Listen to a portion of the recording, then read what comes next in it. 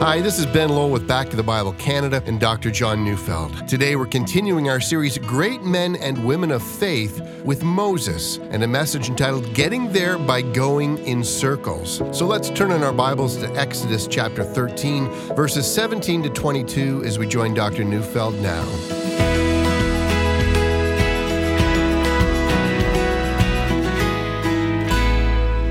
Early on in geometry, we learned that the shortest distance between 2 points is a straight line. Sometimes, however, in God's handling of our lives, it seems that He must think that the shortest distance between 2 points is not a straight line at all, because at times He leads us in circles and we're not sure we're going anywhere at all. You see, God has caused us to believe that He has a certain destiny for us. Ephesians 1 verse 4 says, "For He chose us in Him before the creation of the world to be holy and blameless in His sight." And Romans 8:17 says, "Now if we are children, then we are heirs, heirs of God, and co-heirs with Christ." We have an incredible list of promises, starting out by telling us that we were chosen before creation, that we were created to rule all the works of God's hands, and that we inherit all things along with Christ. God has caused us to believe that He has a certain destiny for us. But sometimes we don't seem to be moving in a straight line at all. I want you to imagine a man who got into business because he wants his business to glorify God. He wants an opportunity for evangelism. He wants his business to be a conduit for giving generously out of the wealth that God has given him. And so he makes a commitment to God. Lord, I dedicate my business to you. But then along the way, he finds he's struggling to pay the bills, and he's desperate not to go into unmanageable debt. Then a downturn in the economy, and then he finds he needs to know something about accounting and about the hiring of staff and about calculating employee benefits and how to delegate work and how to estimate a job. There is so much to learn, and even though he has a steep learning curve, he's now swamped with work, and somewhere down the line, it seems that all his energy went into just surviving, and so little energy seemed to be available for that grand sense of mission, that he was beginning his business to glorify God. And then he prays, Lord, I just wanted my business to glorify you, but my sense of mission has been going around in circles, and I wonder if I'm losing my sense of purpose. Why are you leading me along this pathway? See, today I want us to learn just one lesson of faith from the life of Moses, the one that we find in Exodus 13, verses 17 to 22. Let me read it. It says, "When Pharaoh let the people go, God did not lead them by the way of the land of the Philistines, although that was near. For God said, lest the people change their minds when they see war and return to Egypt.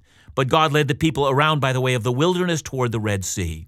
And the people of Israel went up out of the land of Egypt equipped for battle. Moses took the bones of Joseph with him, for Joseph had made the sons of Israel solemnly swear, saying, God will surely visit you, and you shall carry my bones up with you from here. And they moved on from Succoth and encamped at Etam at the edge of the wilderness. And the Lord went before them by day in a pillar of cloud to lead them along the way, and by night in a pillar of fire to give them light, that they might travel by day and by night. The pillar of cloud by day and the pillar of fire by night did not depart from before the people." Today, in our series of great men and women of the Bible, I want us to look at Moses. Moses, the great leader. Moses, the great prophet of God, the man who walked on the sacred mountain and saw God face to face, whom God spoke to as with a friend. Moses, the great lawgiver, the great military general, and yet also Moses, who led the people of Israel in circles for 40 years, wandering in an unbearably hot desert while they ate the same thing for breakfast, lunch, and supper every day, while he promised them a land of milk and honey, until a whole generation died in the desert, and indeed, Moses died there as well. Is that leadership? Did God intend it that way? Does God deliberately lead us in circles even after He's made such great promises to us? I want you to picture what's happened here. Israel has just witnessed something profound, so profound that we who now live 3,500 years later have come to recognize that this was one of the most important revelations of God ever done in human history. Indeed, the only thing more important was the death and resurrection of Jesus. So let's review. After his lengthy exile, Moses comes back to Egypt as God's prophet, armed with nothing more than the power of God. Pharaoh hardened his heart, and then through a series of 10 powerful plagues from God, Egypt lay in ruins, and every firstborn among them was dead. And in the midst of all of this large group of Jewish slaves was told that they had a destiny. And later on in Deuteronomy 7 verse 6, God would tell them, "For you are a people holy to the Lord your God. The Lord your God has chosen you out of all the peoples on the face of the earth to be his people, his treasured possession." How could they doubt that? God had humbled the most powerful nation on earth and had shown his favor. But now comes this curious twist. It's an ominous sign of what lies ahead. Exodus 13:17 says, God did not lead them by the way of the Philistines. The road through the Philistine country was a well-established roadway that traveled from Egypt right underneath the Mediterranean Sea straight into the Promised Land. It was but a short distance to their destination. It probably could be covered in about 2 weeks to a month. I mean, just think about it. Free from Egypt, and just a month later, they would have been in the land of milk and honey and eating grapes and living in large houses and simply enjoying themselves. I mean, this guy Moses is a great leader. But the way through the land of the Philistines came with a great many dangers as well. And along that roadway were a series of Egyptian fortresses protecting the highway. In fact, this highway was the preeminent Egyptian route to Palestine, and to go along that way would mean that they would have to fight their way all the way to Philistia and then take on the Philistines in order to get to their destination.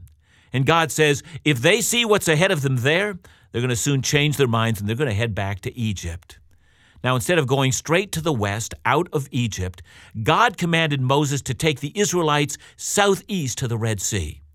Let me try to illustrate what that meant. The Hebrew term here translated as Red Sea is Yam Suf, and some have translated that as Sea of Reeds. Now, we don't know the exact place of the crossing. It may have been in what we now call the Red Sea, and that seems likely. But Dr. Barry Beitzel, who teaches at Trinity in Chicago, has given an alternative explanation to what happened. He says that archaeologists have discovered a vestige of an ancient canal very close to the present-day Suez Canal. It was an ancient canal that had been dug by the Egyptians that went from the Mediterranean Sea through a series of reed-bottom lakes and finally joined south to the Nile River.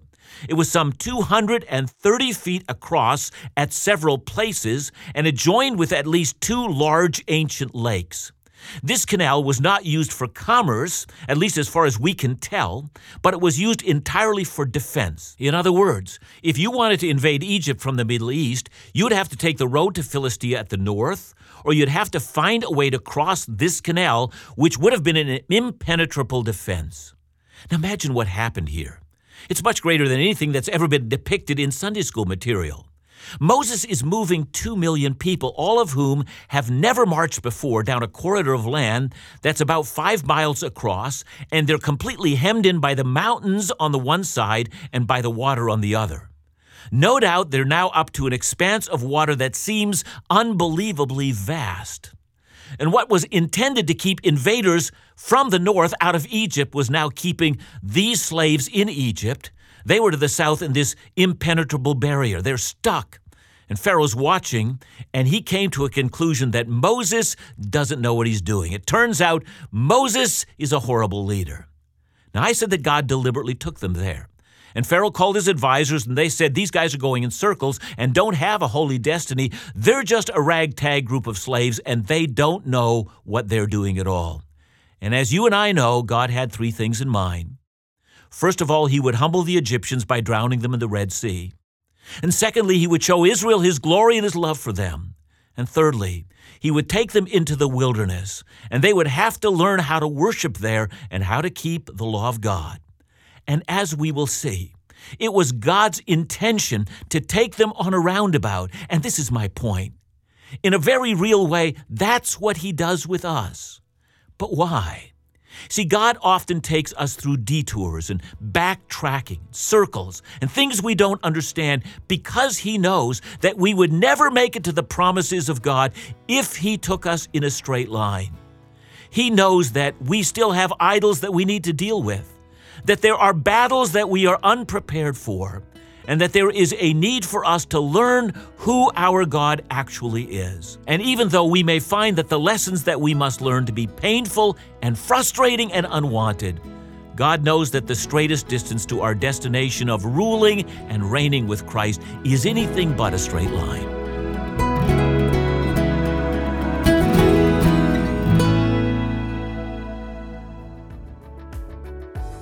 Back to the Bible Canada's Israel Experience has become a staple of ministry over the last number of years. Friends from across Canada gathered together to join Dr. Neufeld, Phil Callaway, and special musical guests for an incredible journey through the Holy Land. One friend, after joining us in Israel, shared, "Again, thank you for this wonderful trip. Like you said, the Bible has really taken on new life for us." This has been the experience of so many. Experience Israel for yourself under the teaching of Dr. Neufeld. Worship in the places where Jesus lived, walked, and taught, and you'll never read the Bible the same way again. Join all of us, Dr. Neufeld, Phil Callaway, and the entire team in 2021 for Back to the Bible Canada's Israel Experience. For more information, visit backtothebiblettours.ca or call us at 1-800-663-2425. That's 1-800-663-2425.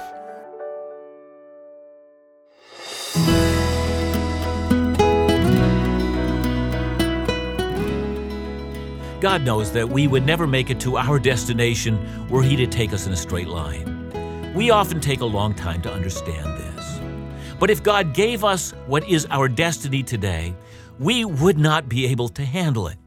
Have you ever heard about what happens to lottery winners? They can't handle their cash. One moment they're struggling to get by, and the next moment they're a multimillionaire. They immediately quit their job, they buy a new house, new car, they get requests for money from friends and relatives, and in about 5 years, their financial status is like what it was before. They were unprepared for riches, and so they squander it away.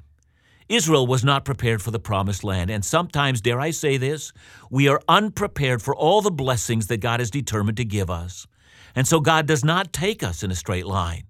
What is it that God knew about Israel, and what is it that He knows about us? Let me suggest 5 things. First, God knows that we must lose our slave mentality. Moses had found a band of slaves, and God had called Moses to be their leader. Let me give you an insight into Israel's character. Exodus 14:10 and 11 tells of their first brush with conflict, and this happened on the shores of the Red Sea. It says, "When Pharaoh drew near, the people of Israel lifted up their eyes, and behold, the Egyptians were marching after them, and they feared greatly. And the people of Israel cried out to the Lord. They said to Moses, 'Is it because there are no graves in Egypt that you have taken us away to die in the wilderness?'" This would not be the last time they doubted the power of God. See, every time they felt pressure, they played the victim and complained against Moses.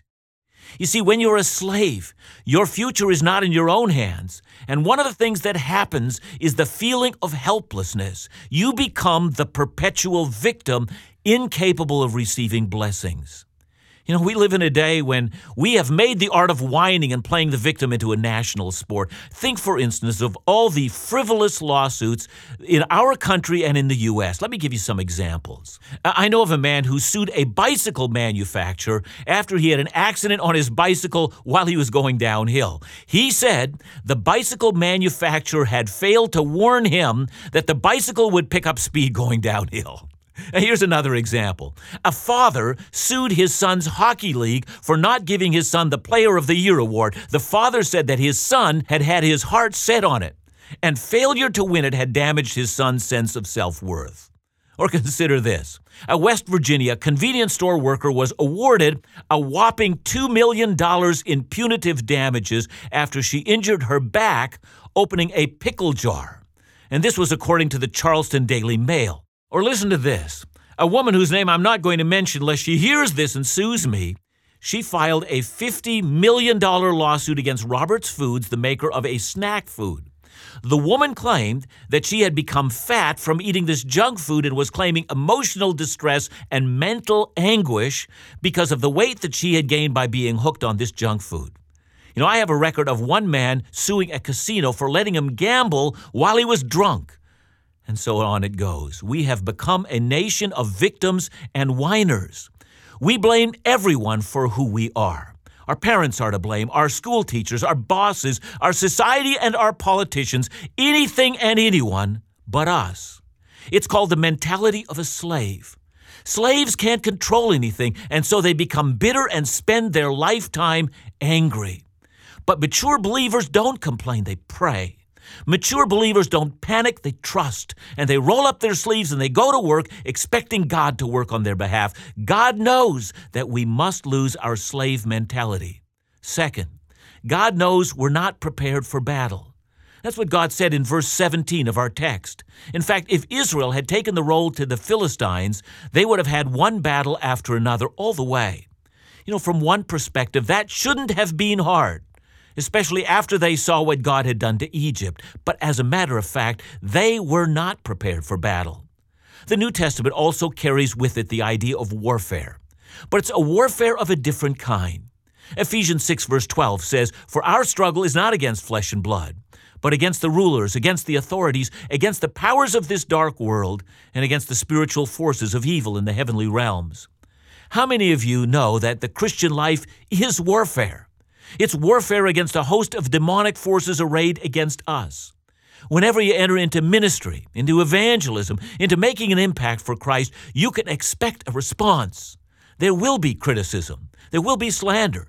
People who know little telling others how incompetent you are.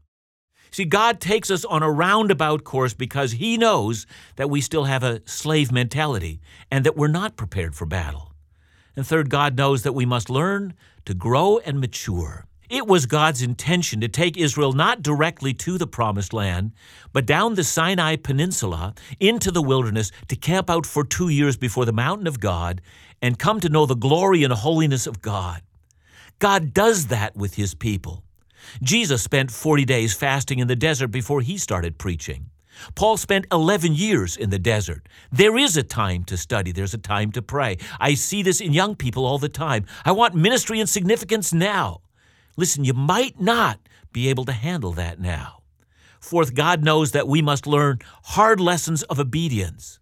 It was in the desert that Israel needed to know that God was not to be trifled with. Israel had to learn that the 10 Commandments were not the 10 suggestions. When God said, keep the Sabbath and don't commit adultery and don't steal and honor your father and mother, He meant all of that. That's why there was such tragedy in the desert. It was there that they found that God loves to forgive, but that He destroys unrepentant sinners. That's why they had to learn about the temple and about sacrifice and knowing that without the shedding of blood, there is no forgiveness of sins. We need to know that too. God knows we must lose our slave mentality, that we're not prepared for battle, and so He sends minor battles along the way to strengthen us. And He knows we need time to grow and mature and that we need to learn the hard lessons of obedience and the sadness of our own disobedience.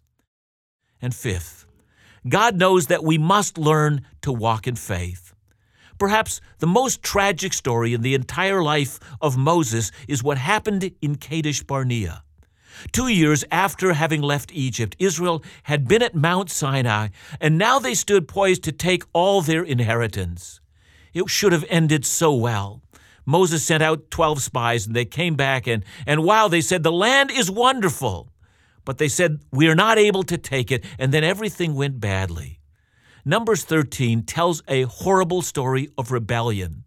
In spite of remembering God's great miracles, Israel was terrified by the power of the people of Canaan. And truth be known, much of that is so relevant for so many of us. All we can ever do is imagine everything that could possibly go wrong, and so we're frozen in unbelief. So many lives are filled with unbelief. God knows that we must lose our slave mentality. We must be ready for spiritual warfare. We must learn, we must grow, and we must mature. We must learn the hard lessons of obedience, and we must walk in faith. The place you learn that is in the wilderness. You learn that in the dry seasons of your life, when nothing else seems to make sense. It is there that you will make the decision to follow Him or to give up. It's there that you can be strengthened. But here are the 2 important promises to all of those who feel like they're going around in circles. The first promise comes from Exodus 13, verse 19. It says, Moses took the bones of Joseph with him, for Joseph had made the sons of Israel solemnly swear, saying, God will surely visit you, and you shall carry up my bones from here. See, what a wonderful thing it was to carry Joseph's bones from the land of Egypt. Joseph had believed that God would honor his promise and would take the people of Israel into their inheritance. Joseph's bones were a reminder to Israel that God keeps his promises. The cross of Jesus is just such a reminder for you and I. You might feel that you're in the wilderness, but the cross reminds you that God is determined to safely bring you into his kingdom. God will constantly remind us of his good intentions to us. And secondly, God will always give us a sense of his presence. For Israel, this was seen in the pillar of cloud by day and the pillar of fire by night. For us, even though we don't have that kind of tangible proof, what do you think the cross actually is? Is it not the tangible proof for all believers in Christ that God is for us and will safely deliver us into the promised land?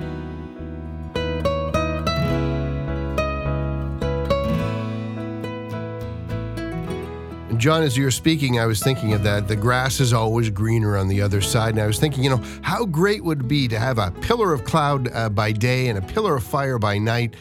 But the Israelites kept on going in circles, and we always think things are better for them. Why can't we have that today?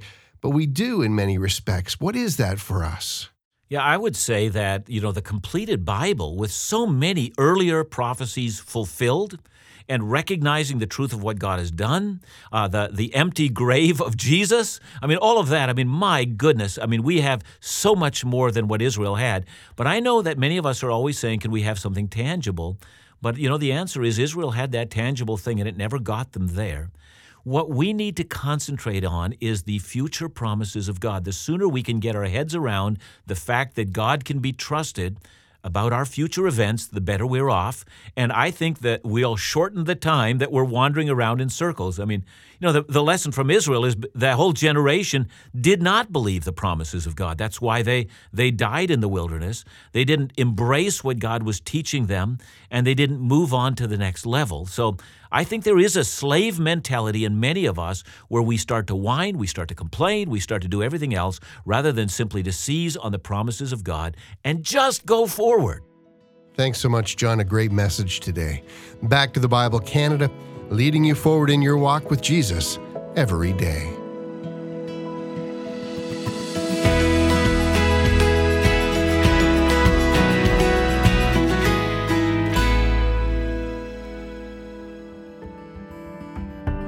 We're so grateful for all of our listeners right across this beautiful country.